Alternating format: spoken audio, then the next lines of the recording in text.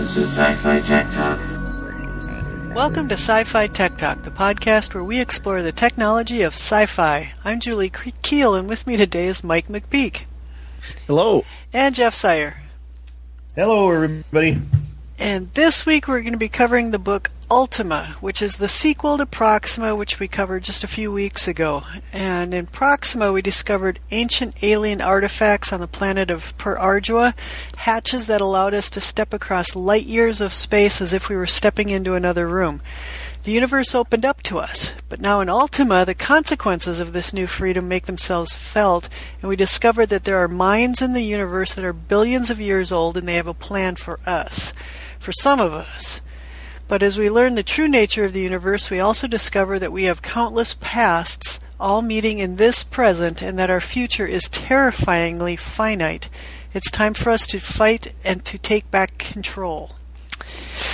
So yes, we read Proxima, and that was, pretty decent, and it just bled right over into Ultima, so we had to continue on, and the story continues basically. And just as a refresher for Proxima was where hatches were discovered on Mars, and you could step through the hatch and you went to this planet called Per Ardua. Well, they were, that was one way to get there. They shipped some people out on a spaceship. There was one fellow that, was kind of like I suppose you call it the suicide mission, where, he went off before everybody else. And then there was the weird, solar sail type life form that was sent out there as well, which actually does make another appearance in Ultima, but I was disappointed with that. Yeah. I mean, that was massively disappointing, because that could have been such a cool thing, and it was just like, okay, yeah, it's still out there, and it's catching the sunlight, and that was it. Okay, good. I wasn't the only one that would, because in the first book, I think he could have cut that character out, and I don't think really could have spoiled anything. Nope. And so you get to the second book, and they're getting towards the end there, and they look up in the sky and they see this spark, and they communicate with it by radio or something like that, and basically, I'm still here. That was about it. And that's it. Yeah. I didn't see why he had that character in there in the first place. I didn't advance the plot. It didn't seem to have anything to do with anything. When I was reading Proxima, the only mulligan I was giving him is that hopefully in Ultima he was going to pull that out, and it was going to play some role in, the history that just wasn't, happening in Proxima. But no, I mean, just no. It was, that whole character, that whole storyline could have just gone away, and the book and the rest of the story would not have been affected in the least. It brought nothing to the story. Well, I think the only thing that it did was it was a reason to get people on Mercury for the launch. They were also launching the Generation ship too, so I mean, they still could have cut it out, and they still would have been on Mercury. I mean, so you could have been introduced to the hatches and everything else that was going on there. Yeah, so, I think could have cut it out completely. Wouldn't have ruined anything. No, and I suppose you could argue that there was that competition as far as who was going to be first and which technology was going to win out, and you could have skipped all of that and it would have been fine. So I don't know what happened when they were writing this, if they just kind of lost their way and forgot to get around back to it, or what, but it would seem like that was such a thing that could have been, and it was so disappointing that it was barely mentioned in book 2. Yeah, it was he put it out there, I guess, as a sentient AI that eventually develops feelings, I guess you'd say. Yeah. Certainly self-preservation, which is, something, because at some point she gets, she kind of rebels against them I think that was in the book 1, I believe, yeah. Where basically she just kind of goes radio silent, because in order to communicate, she's got to sacrifice more of her sisters to put out the communication array. And after a while, she realizes that even though there's millions of them, there's millions that kind of act as one, or they communicate. I can't quite put it into words, but it was a communal effort. But basically, her sisters were committing suicide in order to communicate, or they had to sacrifice. I guess the ultimate goal was to have one of these life forms, whatever you want to call them, make it to Per Ardua and circulate around it. And to what point, I don't know. I mean, what's she going to do when she gets there? Just watch? I know. That was the whole thing. There was this whole struggle, this whole, sentient being that had, evolved and into essentially a life form and then nothing. And anyway, so that was a big disappointment. However, there was much to the rest of the book other than that. That was just something that it was such a gaping hole that it just needed to be mentioned. But yeah, and if you wanted to take a sentient life form and have it evolve to call, you certainly did that more than there was more of a payoff there for that than there was this solar sail sister or whatever you want to call her. Yeah, in book 1 he was the colonization unit, and in book 2, spoiler. Yeah. Book 2 has like 3 different parallel universes we were going with. Basically, when you go through these hatches that are just kind of magically appearing in various places, you go through essentially what they're calling a John Bar hinge, where it's what is the actual definition here? A John Bar hinge is a point where history pivots, where the path forks. And so there was a couple of John Bar hinges. One was which in book 1, one of the characters suddenly had a twin sister that, she had no memory of prior to that. In book 2, you had John Bar hinges happening in, what was the first one? Like British culture? The first big one was when the Chinese ship, the Nail, smashed into the kernel deposits on Mercury, and that switched everything and bumped them into the other parallel world. Which isn't that the one where they wound up in some place that I will just call England, roughly? Let's see. There was two. One of them, 2 of them went through the hinge or through the hatch, and 2 of them, and the rest of them were on the spaceship, which got propelled through a rift in time, or into a parallel universe. It was like that they got hit by the wave of the explosive wave that went out from Mercury. Right. That was my impression of what happened there. That they somehow kind of, that wave when it hit their ship, kind of, and I didn't really understand why it happened to flip their ship into the parallel universe, but it didn't do it for, it seemed like, anybody else in the solar system. Well, and everybody else was, and that's actually a theme that happens several times in this book, is that most everybody experienced the universe like we kind of experience the universe. It's just, a linear timeline, and we just go through living our lives. Very few people in as depicted in the book actually were aware of this John Bar hinge, and I think they called them artifacts. Basically, there were a couple. Whoever was behind these John Bar hinges was kind of sloppy. For instance, I mentioned the lady with a twin sister that she had no recollection of. Well, there was all kinds of stories and things that were, they had shared memory, or at least the twin sister had the same memory as this lady of particular events during their childhood, which the original lady is like, no, I was there by myself. So it was this very elaborate story that went with it, except there was this little exception, like the mother's grave that mentioned only one daughter, not 2.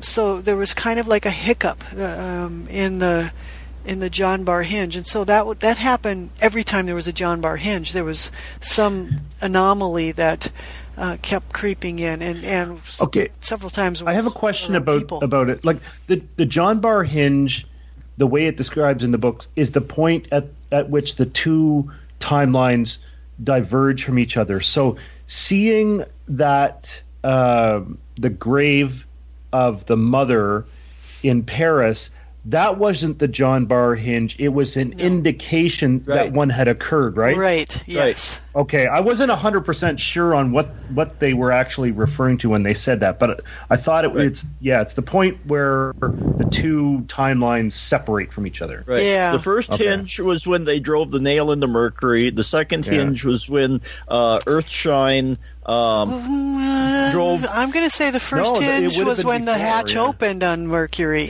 when that twin sister showed up. That was the first one, and it was a very small one. Yeah, and then after that, the nail hit Mercury, and then the John Bar hinges got bigger and bigger and bigger. But then you find out that other ones must have occurred in the past, right? Right. To find out when the two different worlds diverged. Right. Like, essentially, for lack of a better analogy, Atlantis. They talk about the drowned kingdom or something. So, there was evidence of this drowned kingdom, but nobody had any history around it. And so they were just trying to explain it away. So the John Bar hinge concept, I've never heard of it before, and as far as I know, it's only in this book, and I should actually Google that to find out. No, it's not. I'm looking at it on Wikipedia. There has an entry for it, and it's in science fiction criticism, a John Bar hinge is a fictional concept of a crucial point of divergence between two outcomes, especially in time travel stories, and it talks about different places where it's been used, and there's quite a few of them. So, Bring the Jubilee, which is a novel by Ward Moore as far back as 1953. So it's a writing thing that's been used in science fiction for quite a while. Okay, but I don't know that I've ever heard it called that explicitly. I mean, I think the John Bar hinge.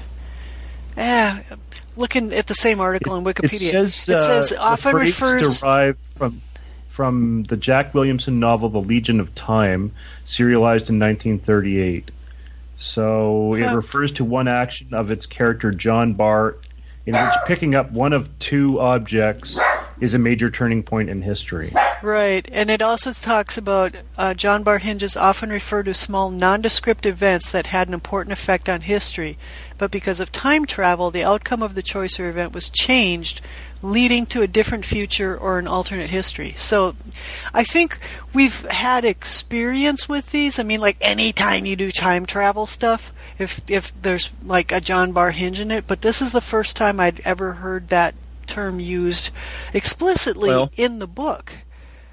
Probably the first one, I'm going to go out on a limb here, but probably the first one that any of us experienced. I just got thinking about the Star Trek episode, City on the Edge of Forever. Yep. Basically, that was a John Bar hinge where Bones went back in the future, altered something, and their timeline changed. And then they had to go back and change it back. So it didn't have a name at that time, or we didn't realize it. But once you put it in those terms, then you realize that there was something. Even like Marty McFly in Back to the Future, he was trying to prevent a John Bar hinge. Yeah, his own I think one. we're very a John Bar hinge is a very familiar concept. Right. It's just the term. Yeah, that I've I'm never kind of really scratching seen my before. head and going, really? It took me a while to understand what they were talking about. Yeah. So there were several John Bar hinges there's a couple in Ultima, and there was certainly more or a couple in Proxima and more in Ultima, including spoilers. You had a major one that threw you back into Romans times, where Romans were a space faring. Not back in time, but sideways, where the Roman Empire never fell. I have a hard time referring to Romans as 21st century, but right. Well, I got the feeling that you never really went back in time. No, you never did. You never did. Yeah. It just felt that way because to me Romans are 2,000 years old. Incas Sure. was the other one, and they too are thousands of years old. So you're right. You did not go back in time. But it did feel like an older civilization because, the Romans were still Roman centurions. There were parts of what we would consider modern day technology that is required to be space going that they did not have. But they had just managed, we mentioned this when we were talking about Proxima, there was this energy source known as kernels, and so the Romans and the Incas had discovered these kernels and just, through trial and error, figured out how to put them to work and built spaceships. I could have swallowed his whole story about the Romans, the Roman Empire never falling, and that them going to space. I could have swallowed the whole Roman story if he just had the simple thing to say, oh yeah, and the Romans discovered a kernel bed on Earth, and they based all this technology on kernels. Because, like, the idea that they didn't find the kernel still until they got to Mercury, and they, so they're right. Jet setting around the solar system, and they don't even have friggin' computers. Yeah. Okay, no. Yeah. That's just not going to happen. And they describe their ships as sailing ships, and not like solar sailing ships, like Well, and just the materials as well. Like they like leather. Most of their stuff is still made out of leather, and okay, and that's just not. It was kind of hard realistic to imagine. Yeah. Although on the other side, because the kernels were so powerful, if they had said that they'd found a kernel bed on Earth, I could buy into that then, because okay, we just structure everything around this one energy source that is essentially unlimited, and you can just brute force your way through everything with it. So okay, I could at least buy into it more. Like, I just felt this was a little bit silly, right? Yeah, the Roman thing felt pretty silly. If they would have found, like I said, kernels on Earth, and they utilized that, they could have jumped past, and in essence they did jump past the Industrial Revolution and a lot of that stuff, steam power. Well, they did have steam power, but petroleum-based power, all this other stuff. You kind of jump past that, and I guess I could see maybe how they could jump past computers, because if all I can't put this into words exactly, but by going through the whole Industrial Revolution and everything that we did here, I think it kind of led up to computers, because this was a gradual path. But by discovering the kernels, you kind of leapfrog and you jump past a lot of this stuff. And but if you don't have computers, you're never going to be able to even re-enter the Earth's atmosphere. Like I don't know. They were still using slide rules during the Apollo missions, so right. Yeah, but they were computers that were calculating all their re-entry vectors and everything, and their trajectory. If you put, it did mention that they had an entire squadron, if you want to call it that, of, I think they said, Arab navigators. Yeah. And if that's all you were doing was math, and there's a reason they named them Arab, because Arabic numbers are what we use that include the concept of zero, which Romans did not have, and so if I hesitate to say that computers are the end all be all, because I've seen the pictures of the lady standing next to the pile of paper that she had to by hand verify for the space program. So the idea that you did math by hand and were space, I think it's possible.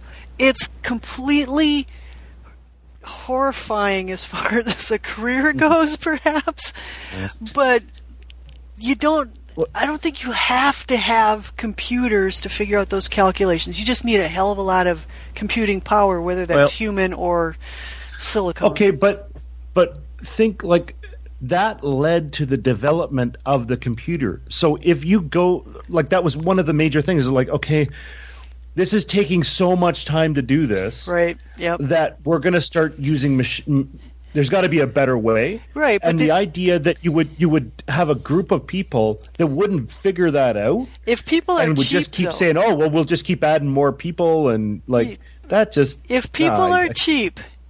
I mean, that's where it comes down. Cheap. I mean, if you've got slave labor, that's another thing. Like, one of the reasons why we don't have widespread slavery today is because of the Industrial Revolution. Is that machines just become so much cheaper than feeding and housing and clothing a human being that it's not even cost effective to, like, slavery becomes not cost effective.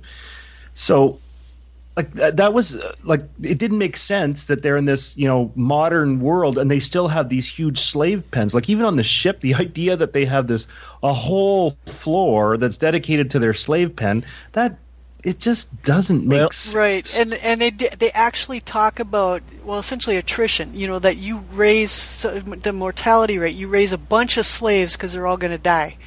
And you don't care if they die because that's their job. They have to die because if they all lived, you don't have enough resources to support them. So your job as a slave is to, die. That was a little harsh. Well, I'm going to take a step back here, and I'm going to postulate an idea that I think what the author was trying to go for was, if you kind of noticed, each time you had a John bar hinge or major John bar hinge like that, the world kind of regressed a little bit. It did. And I think, and the thing was, so when we started out with what we would call our current timeline, we were very cautious with the kernels. We used them very sparingly. We didn't want to use them within the solar system because we didn't know what they were going to do. Well, and you'll come to find out there's a mastermind behind all this, and this wasn't fitting into their plan. So I think that's why they triggered the hinge and caused the next, iteration of Earth to happen, where they not so advanced, I want to say, and so therefore they weren't so worried about using the kernels. They were more liberal in using them, and also more liberal in building hatches. We never, in our current timeline, we never built any hatches, but the Romans started building, and then when the next hinge came along, the Incas were just out there popping them out, cookies out of an oven. So I think the idea was for each time each hinge, it was to speed up the building of hatches and the use of kernels. Absolutely. And I think that's what he was trying to do, is that you kind of lower your civilization level, let's say, to the point where you're not worried about the bigger picture. You're just kind of the here and now. So do you think it's that each time they have the John bar hinge, that they're creating this world that it doesn't even have to be realistic, that it's just because it's kind of based on like this kind of thrown together, okay, we need to, what we were doing isn't working and we were going to try something new? I think so, because the premise of the book is that Jeff, you haven't quite finished it yet, so spoiler here too, but and you know about it because there's this subterranean life form that when they crashed into, they essentially blew up Mars trying to get their attention. And the idea is that every planet out there has this subterranean, deeply embedded in the core of every planet, simple life form that has been there for eternity and is going till eternity. Except eternity isn't eternity because it's finite. Spoiler. And they're all networked together, sort of. Right. And so those are the life forms that are actually controlling these John bar hinges, and what they really, really need is more hatches. So whatever they need to do to get more hatches built, that's their objective. So they don't care about individuals and the impact on their lives. They don't care about civilizations and the impact on their lives. They don't care about planets and the impact on whatever life forms might be on that planet. They're looking at massive time scales across massive distances. Taking essentially a universal scale to whatever the problem is when there's several problems. And across multiple universes, because by the time you get to the end, it's been a while. It's been a few weeks since, probably about a month since I read it, so I can't remember exactly. But basically, when you get to the end, they say that there are a multitude of universes out there, and the purpose of their universes are timelines. All of the above. Yeah, basically. And so their purpose for building hatches, I guess, was to try and stave off the end time, as they called it, because basically all these they equated what do I want to call it? It's not the galaxy, but their world, to a pot of boiling water, where each of these universes in there are little. Each galaxy, each timeline is boiling around in this water like a bubble, and when one of these bubbles get to the edge of the pot, it bursts. Well, that's what was happening here, was that our world was approaching that was the end time, was approaching the edge of the known sphere. I don't remember what they called it, but I mean, it's not just the galaxy, it's the whole sphere, all these multiverses within this thing. And so that's what they were trying to stave off or figure out some way to prevent, and that was the purpose of the kernels, because didn't they say that these kernels were basically harnessing energy from the void? Yeah. The edge? Yep. And I'm having trouble explaining it, but that's basically the purpose of all this.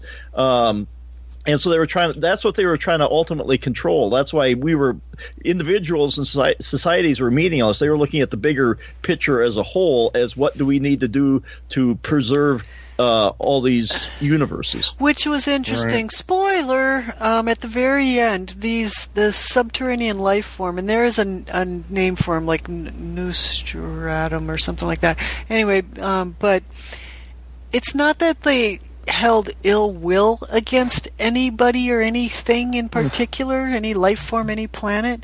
They just didn't care. It was such a different scale. Horton hears a who type of thing, you got a Horton on one side, you got the dust on the other, and that it was like two different scales like that. So in the finality of it all, they actually did exhibit compassion as best that they could. Sure. But they were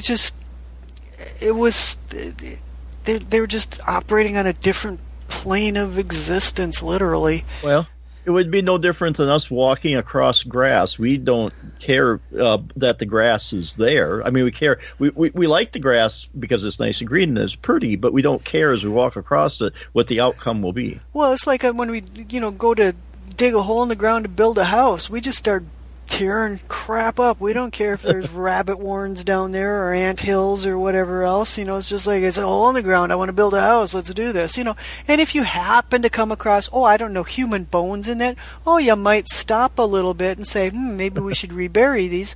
But, for the most part, there's very few things when you start in with a backhoe that are going to get you to stop and think twice about what you're doing. So, it's kind of that level of I got my own things I'm doing here. You guys with your little lives and your little planets are just, kind of not my worry. But yeah, but it's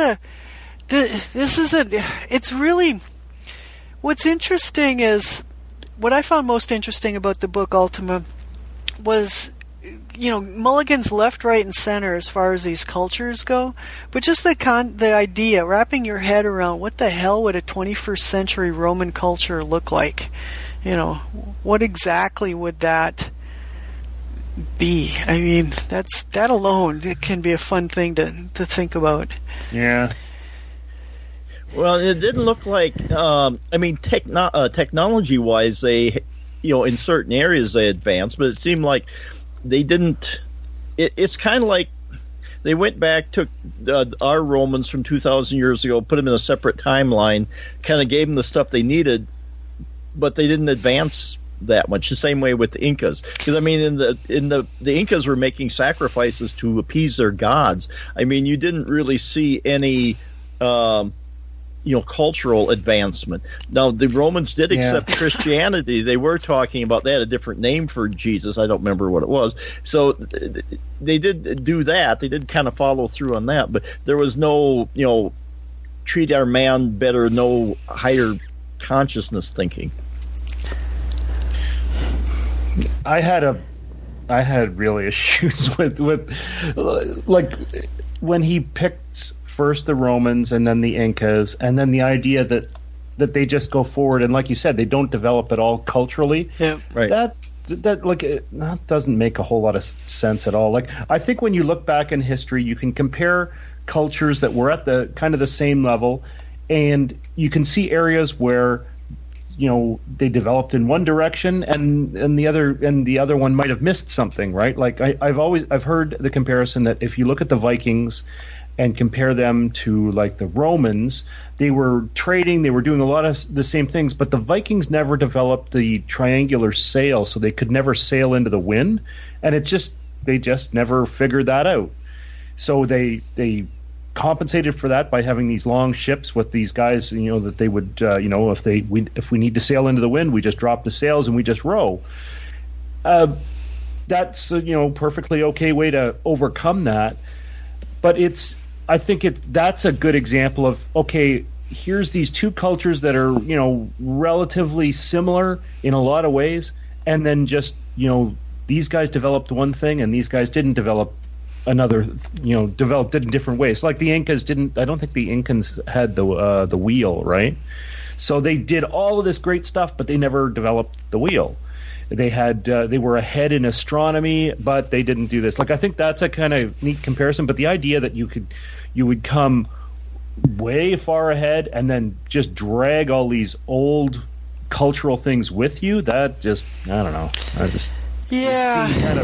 Because essentially, like us in the West, okay, you could say that we're essentially medieval English. We're like kind of their cultural descendants, right? But we don't do the things, like we don't live in like little walled cities, and we don't do the things that they used to do. We're not peasants or serfs, and we don't. Yeah, if you want to look at any cultural thing that we've dragged forward, would probably be religion. Like you look at like the Catholic Church essentially hasn't changed too much in the way that they worship and stuff like that in many years. hundred years. So like maybe you could look at that, but I don't know. Like certainly we don't have slavery anymore. We don't have like they had the Romans were wearing togas. Like right. That doesn't Although I mean Rome was around 1,000 years? More than 700 BC to 700 AD, so 1,500 years. And even they weren't like, it wasn't like they were one continuous culture for the whole time. Like they changed within that time, right? Yeah, and I don't know enough about it. I'm just now getting into the history of Rome and some other things too. Suddenly I'm not reading all sci-fi. It's a little bit of history thrown in now too. But they talk about Julius Caesar had his own way of wearing a toga.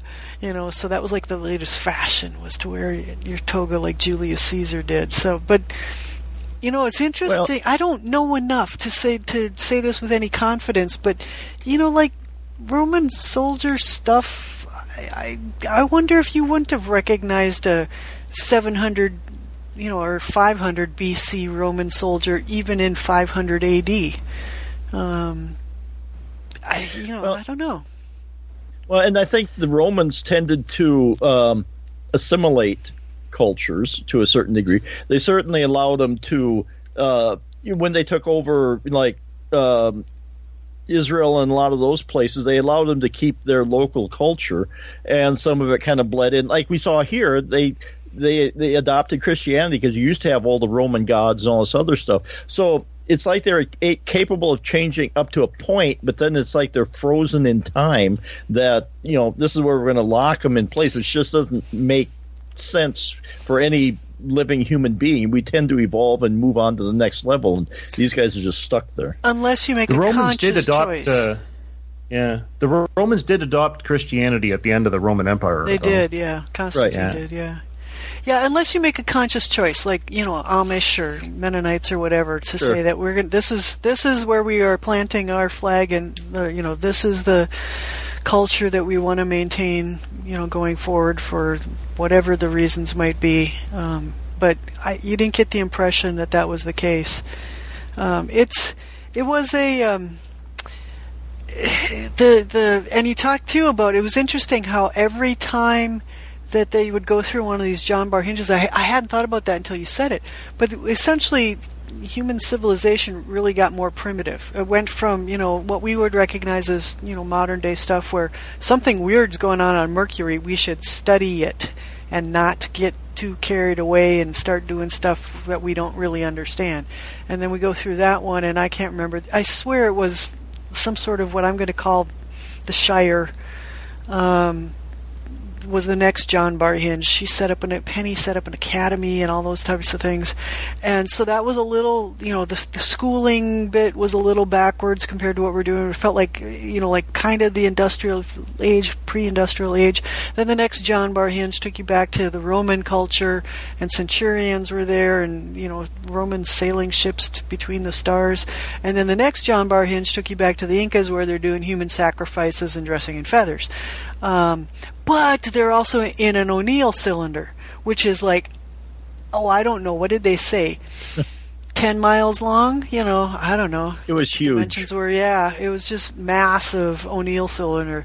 So, I guess that is kind of one of the things that makes the books interesting, is the whole juxtaposition of old stuff and new stuff. I mean, seriously, Roman centurion in space. Sure. How can you not win with that? If you suspend your disbelief a little bit and just kind of go with the story, it's fine. But like I say, if you start thinking about it too much, and I almost kind of wish, I don't know how you would have done it with a life form that kind of, they're not ignoring people, they're using them. But, if there would have been some story about manipulating the histories and manipulating these timeline, their universes, because it's easier. Like I say, the more regressive a culture is, the easier it is to control them, because, do this or your gods will be angry with you. Each way, each iteration they went backwards like that, and they were building more hinges. I can see kind of a correlation between, moving them backwards on the societal scale to get them to do what they want by doing all this stuff.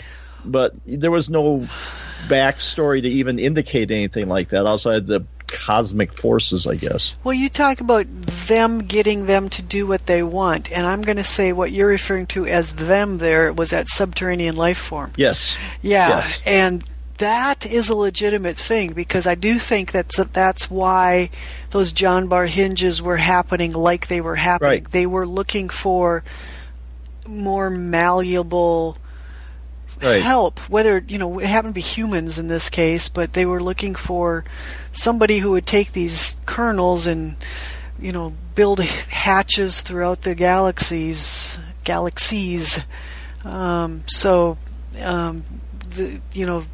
Obviously 21st century humans didn't do too well at that, because all they would do is sit there and study it. They needed folks who would just, take it and use it for what it was worth and go do, wild and crazy things with it without asking too many questions. So, that was the way they managed to do that. Yeah, it was interesting concept. I mean, some of these, this one was written in 2014. It was only a couple of years old. It had the feel of an Arthur C. Clarke type of, it was kind of like a Rendezvous with Rama type thing. Sure. And so it was kind of fun from that standpoint. It was a little bit of a hard science, but yeah, there's a whole lot of mulligans in this one too. Even at the very end, and I thought it took them too long to get to this point. The John Bar Hinges, for the most part, were essentially the same time period, but a parallel universe, a parallel history. Only at the very end of Book 2, spoiler, does the John Bar Hinge jump them in time. And basically, same location, just what amounts to billions of years worth of time. And so that was a whole different experience too. They're talking about how evolution on Per Ardua had essentially merged Earth and Arduan life forms, and how things were recognizable but not. Nothing was quite right. And so that was kind of interesting as far as, if you can imagine a planet billions of years into the future. And a lot of the things that were familiar from even Book 1 were kind of not the same. They were there, but they weren't the same, so there was no going back. Yeah, it was just... even the what they call them, the stick builders, builders. Yeah, they weren't. They had grown and become something else. So yeah, the planet had evolved. How many was it? Like billions of years that they finally figured out that they had basically jumped forward in time. Yeah, I can't remember exactly, but 3 billion comes to mind. I don't know why. Yeah. And basically what they did was jump them ahead to, well, the end time, basically. Right. Yep. Yeah, which it was interesting, too. You talk about these John bar hinges and going back and forth between cultures. There were people that were, being displaced. These artifacts of evidence of a different timeline, aside from being, we mentioned a gravestone, but essentially these people. There was like a half a dozen people that kept, going through these hinges and having memories of a previous and or different time period, different history, and that displacement of of being in one timeline or one location, one planet, and then trying to fit in and make a go of it under another timeline. That was an interesting little exercise, I guess. Some made it more successfully than others. And the old greed and power thing came around again at the end. That was a little too convenient, though. Which one was that now? Oh, at the very end, there was a dude from the Shire, the evil husband, and one of the Inca ladies had gone through the hinge so that they could go to the final Ultima destination and be there at the end times because they were going to rule the galaxy, essentially. Spoiler. Oh, yeah. Yeah, and that was so lame. It also felt like the solar sail life form. It was like, excuse me. It's like you knew this was coming. You knew these people were playing this role. You knew that's where they were going, and it got to that part, and they did their thing, and then they were gone, and that was that. And it's like, that could have been done better too. That should have been bigger. They were than just it was.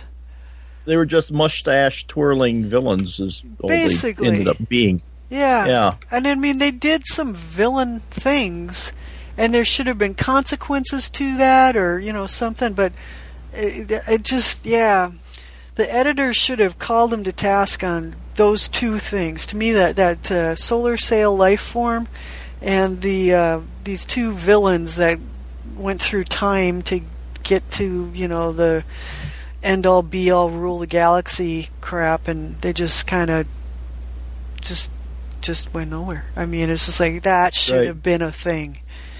So there was, as much as I kind of like these books, there was some things that were frustrating, and then there were other things that were you just kind of had to swallow reality and go with it. We got Roman gladiators, sailing with sailboats that go between Earth and Mercury or Mars or wherever. So, well, and I don't know. There was, and I don't know. Maybe it didn't need to be a payoff per se, but it, in the end, we find out this was kind of a family affair because Yuri Eden from the first book. He was cryogenically frozen by his parents, and he was thawed out and then sent off to Per Ardua and all that other stuff, and travels through the hinges and stuff. He has a daughter, and then, let's see, she has a daughter too. But anyway, come to find out that Earthshine, one of his personalities, was actually Yuri's father.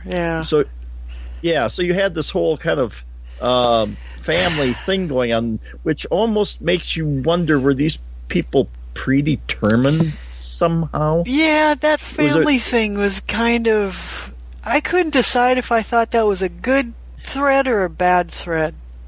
There were times, or a different one. Why did he keep that such a secret? I don't know. Like, it didn't, I don't know, that whole thing about his his parents and the whole thing, like, oh well, I need to protect you because of what I did. Like, I don't know, like okay, no matter.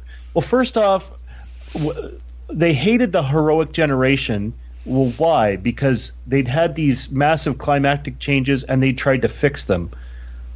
And they hated them for that? Like, I never understood that part. See, this kind of reminds me of The Expanse a little bit, because the one guy in The Expanse also had like 8 parents. Am I right?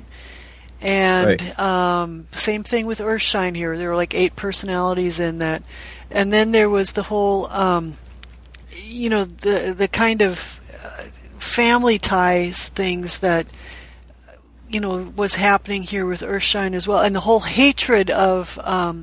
in The Expanse, we were talking about how they hated Earthlings because they had destroyed Earth and, whatever. And you kind of felt that same way in Proxima and Ultima. It was like, the people, the heroic generation, whatever, it was that whole, you guys screwed it up, we hate you, and, it's just...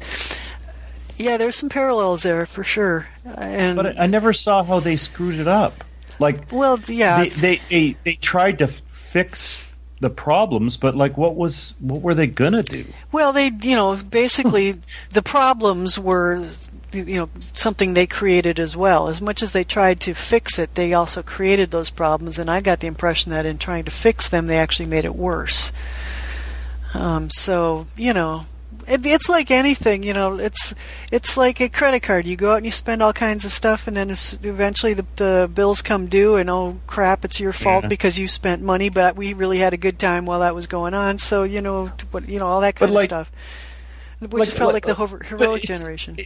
It seemed that, like, climate change was one of the big things that they're dealing with. Okay, so the oceans start to rise. Like, say this happens today, and, there's a huge thing going on, and like, okay, well, the United States says, okay, well, we're going to make this thing, we're going to put precipitate in the upper atmosphere to try and lower the temperature, and then it has some other, trickle down effect that's negative. Well, okay, I can see how, people would be upset with that, but like the extent that they went to, and like, but what I'm saying is, like, what were you going to do? Right, like, yeah. How can you hate them? You're having all these massive problems that that you're dealing with from previous generations that have passed on to you, and you're going to put all of the blame on the people who are trying to fix the problem. Right, and like your parents' generation, because your grandparents had nothing to do with it, right? Yeah. And actually, and not even just then, like it was so bad that, like, okay, not only are they going to kill me, but they're going to kill my kid, who's 19 years old, who has nothing to do with it at all. Yeah, that was a little hard to... Yeah. Although, And it's going to be so vilified for hundreds of years in the future that he's not even going to use his real name for the rest of his life. Right. Like, I didn't get that. That mob mentality was kind of hard to understand. I mean... Yeah, I would agree. That was... Like, you guys in the States just arbitrarily saying, okay, the last generation of Americans that owned slaves, so like in the 1860s, we're going to blame them for all of the slavery that went on through the whole history of the United States. And we're going to blame them for the Great Depression and World War I and II. We're going to blame their descendants. Yeah. Like, that doesn't make sense. Yeah. Yeah, no, I agree. There were some definite mulligans required for these books, without a doubt. Well, I think there was kind of a mindset there, and I don't know if it's one of these things I put in the words, because I read the book and I sort of saw certain things in there and kind of got kind of a feeling for what the author was thinking along certain lines. I think it's just the fact that they were vilified because you can't go back and change time, but they were vilified because if they hadn't done this, we wouldn't be in the pickle that we are. And I think it becomes a scapegoat, some way to release anxiety, frustration, or whatever. But I sort of see that in this country here, I'm trying to tap dance around political issues here, but basically there's still, you said slavery. There's still people that feel that, we ought to be making reparations for the descendants of slaves, and so there is something akin to that. And we're not going to destroy, put these people to death, but there's still feelings that there should be, reparations of some sort or another made. So I think there is that kind of mentality. Now he's taken it to the nth degree here. Well, but I can see things like that. Best analogy we've got these days is because everything goes back to Nazi Germany, right? Right. You really can't even say that. I mean, the minute you say Nazi Germany, yeah, like if you said, my father was a colonel in the Gestapo or something, that would immediately bring down all kinds of crap on you as a descendant even. I mean, it really would. I don't know if I agree with that. Like, if you said my dad was a colonel in the Gestapo and he was good to me, that's one thing. If you said my dad was a colonel in the Gestapo and boy, they were a great organization, those are two different things, okay, right? Yeah, right. Good point. Yeah, but I don't know if we have anything like that, and maybe that's the point the author was trying to make, was that things were so bad and so out of control and so disruptive that was essentially something that we had never experienced before, and we have no point of reference for that. I think he was trying to again, I'm kind of thinking out loud here, but I think he was kind of going for, in the Bible, it said the sins of the fathers shall be visited upon the children, or something to that effect. To the seventh generation, yeah. Yeah, so I don't know, and maybe there's this thinking that, well, I won't say it's genetic, but you're raised in this environment, so you cannot be any better than the environment that you were raised in. So therefore, you're going to be just as bad as they are. So therefore, we must contain you, or something. But on the flip side of that, who in the hell would have escaped that? Anybody who had parents would have had somebody in the heroic generation. I mean, so how can you condemn an entire generation? Because you're obviously condemning either your parents or your grandparents, and therefore yourself. I mean, seriously, who skipped out on that? So unless they were talking about, essentially something like Gestapo in Germany, where there were certain people with certain jobs that had done certain things that were vilified. But yeah, when they talk about the heroic generation, that's a generation. That's everybody. I think maybe they were looking for a scapegoat, something to pin their collective guilt on. And if they could blame this group of people and make it all their fault, they would feel better about themselves. Because, like I say, everyone would have had, a parent that had gone through that. Yep. So I'm thinking it's just their way of assuaging themselves of guilt. Yeah, I think we're also suffering from doing this book directly after doing The Expanse. Yeah. Because when The Expanse, it's almost not fair, because that guy took, 5 years to do the entire history before he even thought about writing the story, right? Right. So, whereas, I and again, this is not to say anything negative about Stephen Baxter, because most books are written of okay, I'm going to write a story rather than I'm going to write a massive history for this universe and then write a story when I'm done. I can see when you go to write a book, what would be really cool is what if if Rome never fell and the Romans were the dominant culture in the world? That's okay, let's write a story about that. Or keeping on with what happened with if the Incas had carried on. Oh, that's kind of a neat story, but I don't think he spent a whole lot of time saying, okay, well, how did the Romans get from 100 AD up until the present day, and then 300 years in the future, and do a kind of a logical progression of what would happen. It's just kind of oh, look at those guys back there. What would happen if they were here now? Yeah, so basically, he had the idea of centurions in space and ran with it. Exactly. Yeah. And you know what? I'm okay with that.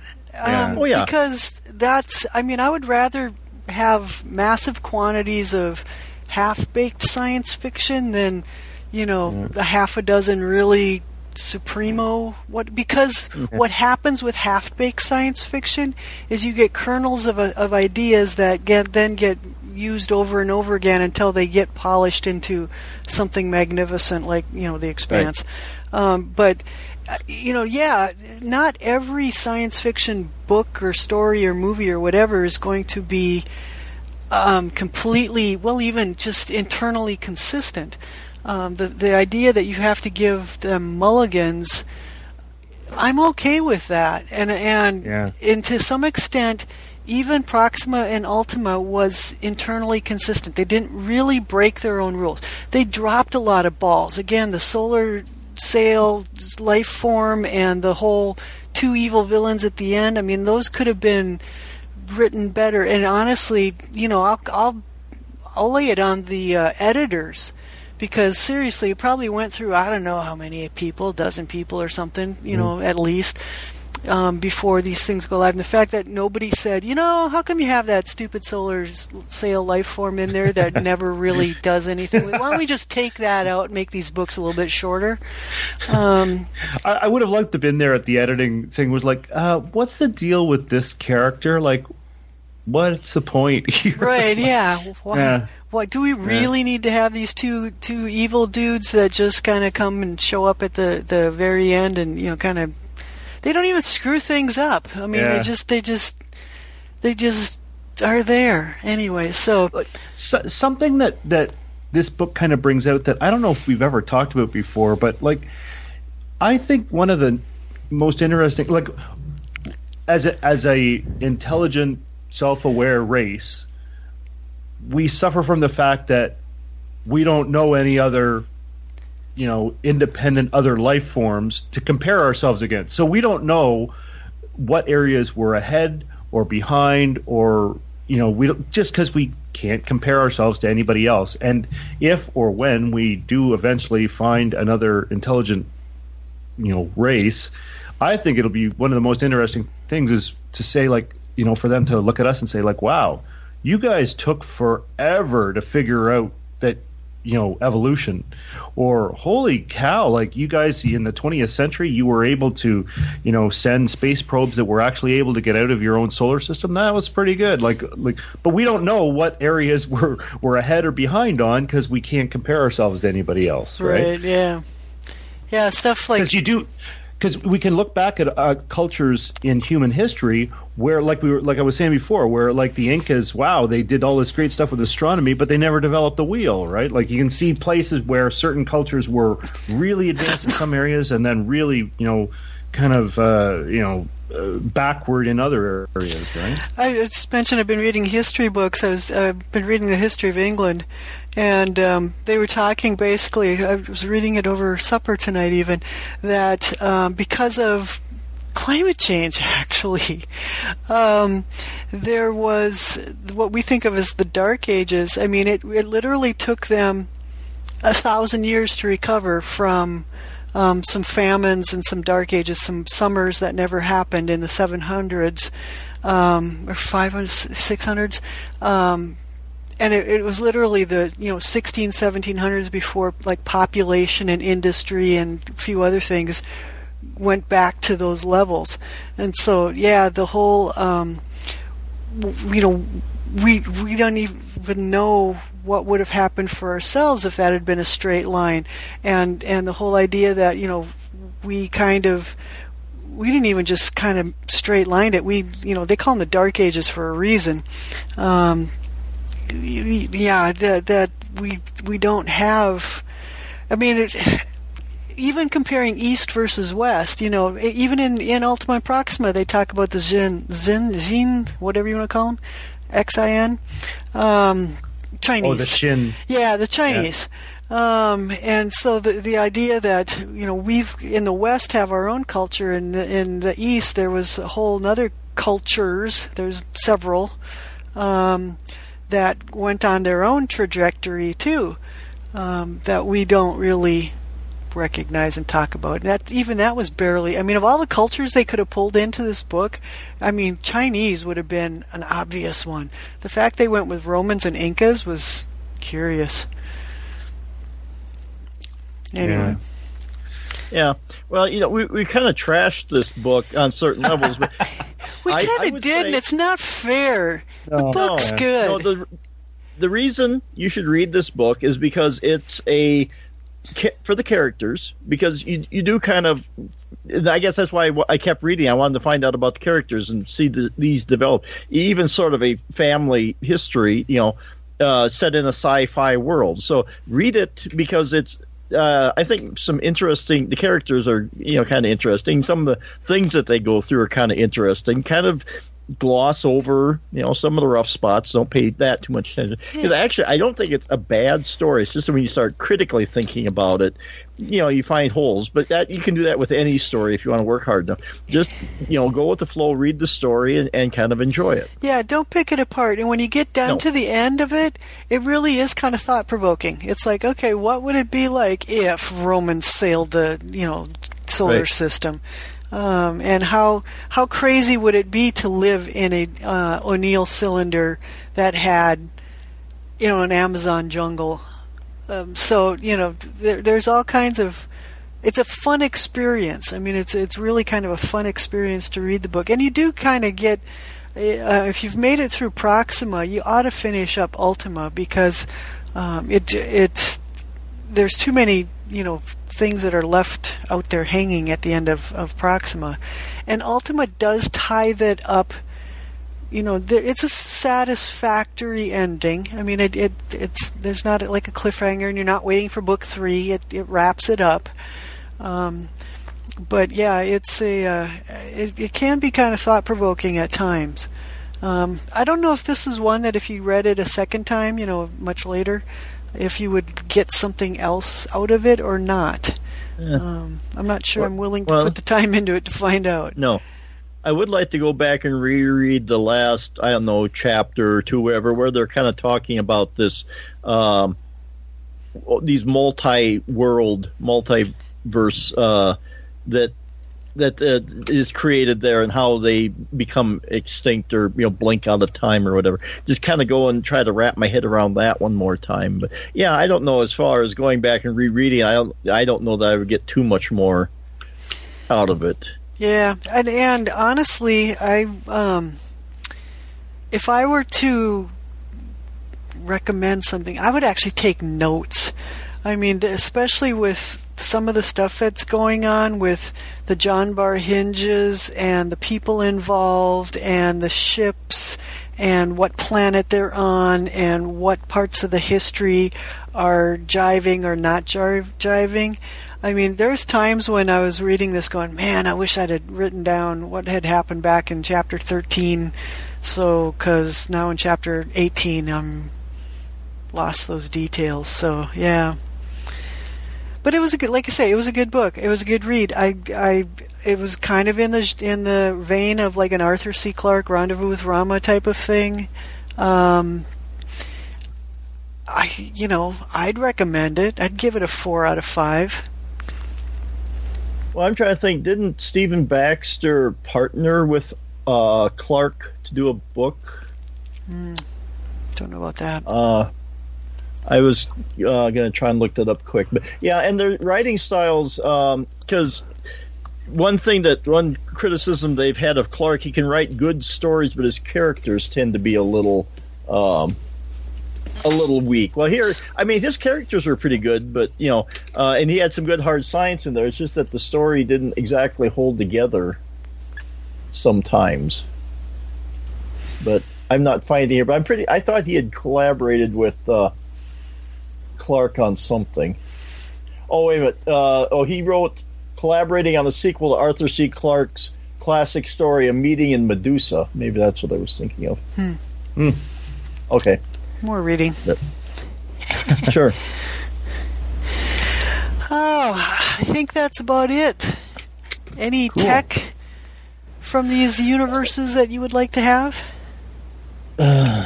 Well, the spinning cylinder in space that's like 10 miles across or whatever is kind of cool. True. I do like the hatches. The idea you just open it rather than that pesky space flight thing. You just open up a hatch, walk through, and you're on another planet. I actually want to call you essentially cool. the robot that turned into that, kind of like the Mars rover, lived way beyond his engineered lifespan and grew to be what I would call pretty much his own little sentient self. And he really did turn out to be a key part of the story, but he also turned out to be kind of a really cool character, if you consider a motherboard a character. So anyway, okay, that's going to wrap up this episode of Sci-Fi Tech Talk. You can check us out at sci-fi-tech-talk.com, where there's some cool space junk available for purchase. Pop into the forums there, take part in the conversation. Love to hear your opinion about Proxima and Ultima. You can follow us on Twitter at Sci-Fi Tech Talk, or if you have ideas or comments, you can send them to greetings@sci-fi-tech-talk.com. Reviews on iTunes are always welcome. Jeff, where can folks find you? People can follow me on Twitter at BroncoSire. That's SYER. Mike, how about you? I can be found on Twitter at DSC Chipman, and I have my about.me page at about.me /Mike McPeak. That's MCPEEK. And I wanted to throw a quick plug out there. Last night on Geekiest Show Ever, we had J.F. Dubois on there, and he was talking about his book God in the Shed. And there's about, as of this recording, there's about, I think, 11 days left for him to reach his goal. I think he needs about another 200 books. So any of you people out there that have read Life Engineered and like it and want to read something else by JF, this is different. This is sort of a what do you call it, an urban folklore thing? Folklore, type story. It involves a god in the shed. So, I mean, it's not sci-fi. But, if you find this story, that story interesting, I think you'll find this one interesting. But, go over to Inkshares, check him out. And, it'd be kind of nice to get him, over the hill if we could. But go check out the Geekiest Show Ever, where we interview him last night. And then just go to Inkshares and check him out. Sounds good. And I will totally back that. Jeff Dubois is an awesome author and a cool dude and deserves all the support we can possibly give him. Everybody go out and buy a couple of copies of his book. I don't even care if you read it or not. Just buy it. I can be found out on Twitter, though, too, at Julie Keel, JuliKuehl, and links to the other blogs, podcasts, and whatever else I've got going on can be found at about.me/Julie Keel. Next week, we're going to be covering a short film, so we'll see how that goes. But it's The World of Tomorrow, where a little girl is taken on a mind-bending tour of her distant future. But that's it for this show, and we'll see you in the future. It's the Sci-Fi Tech Talk.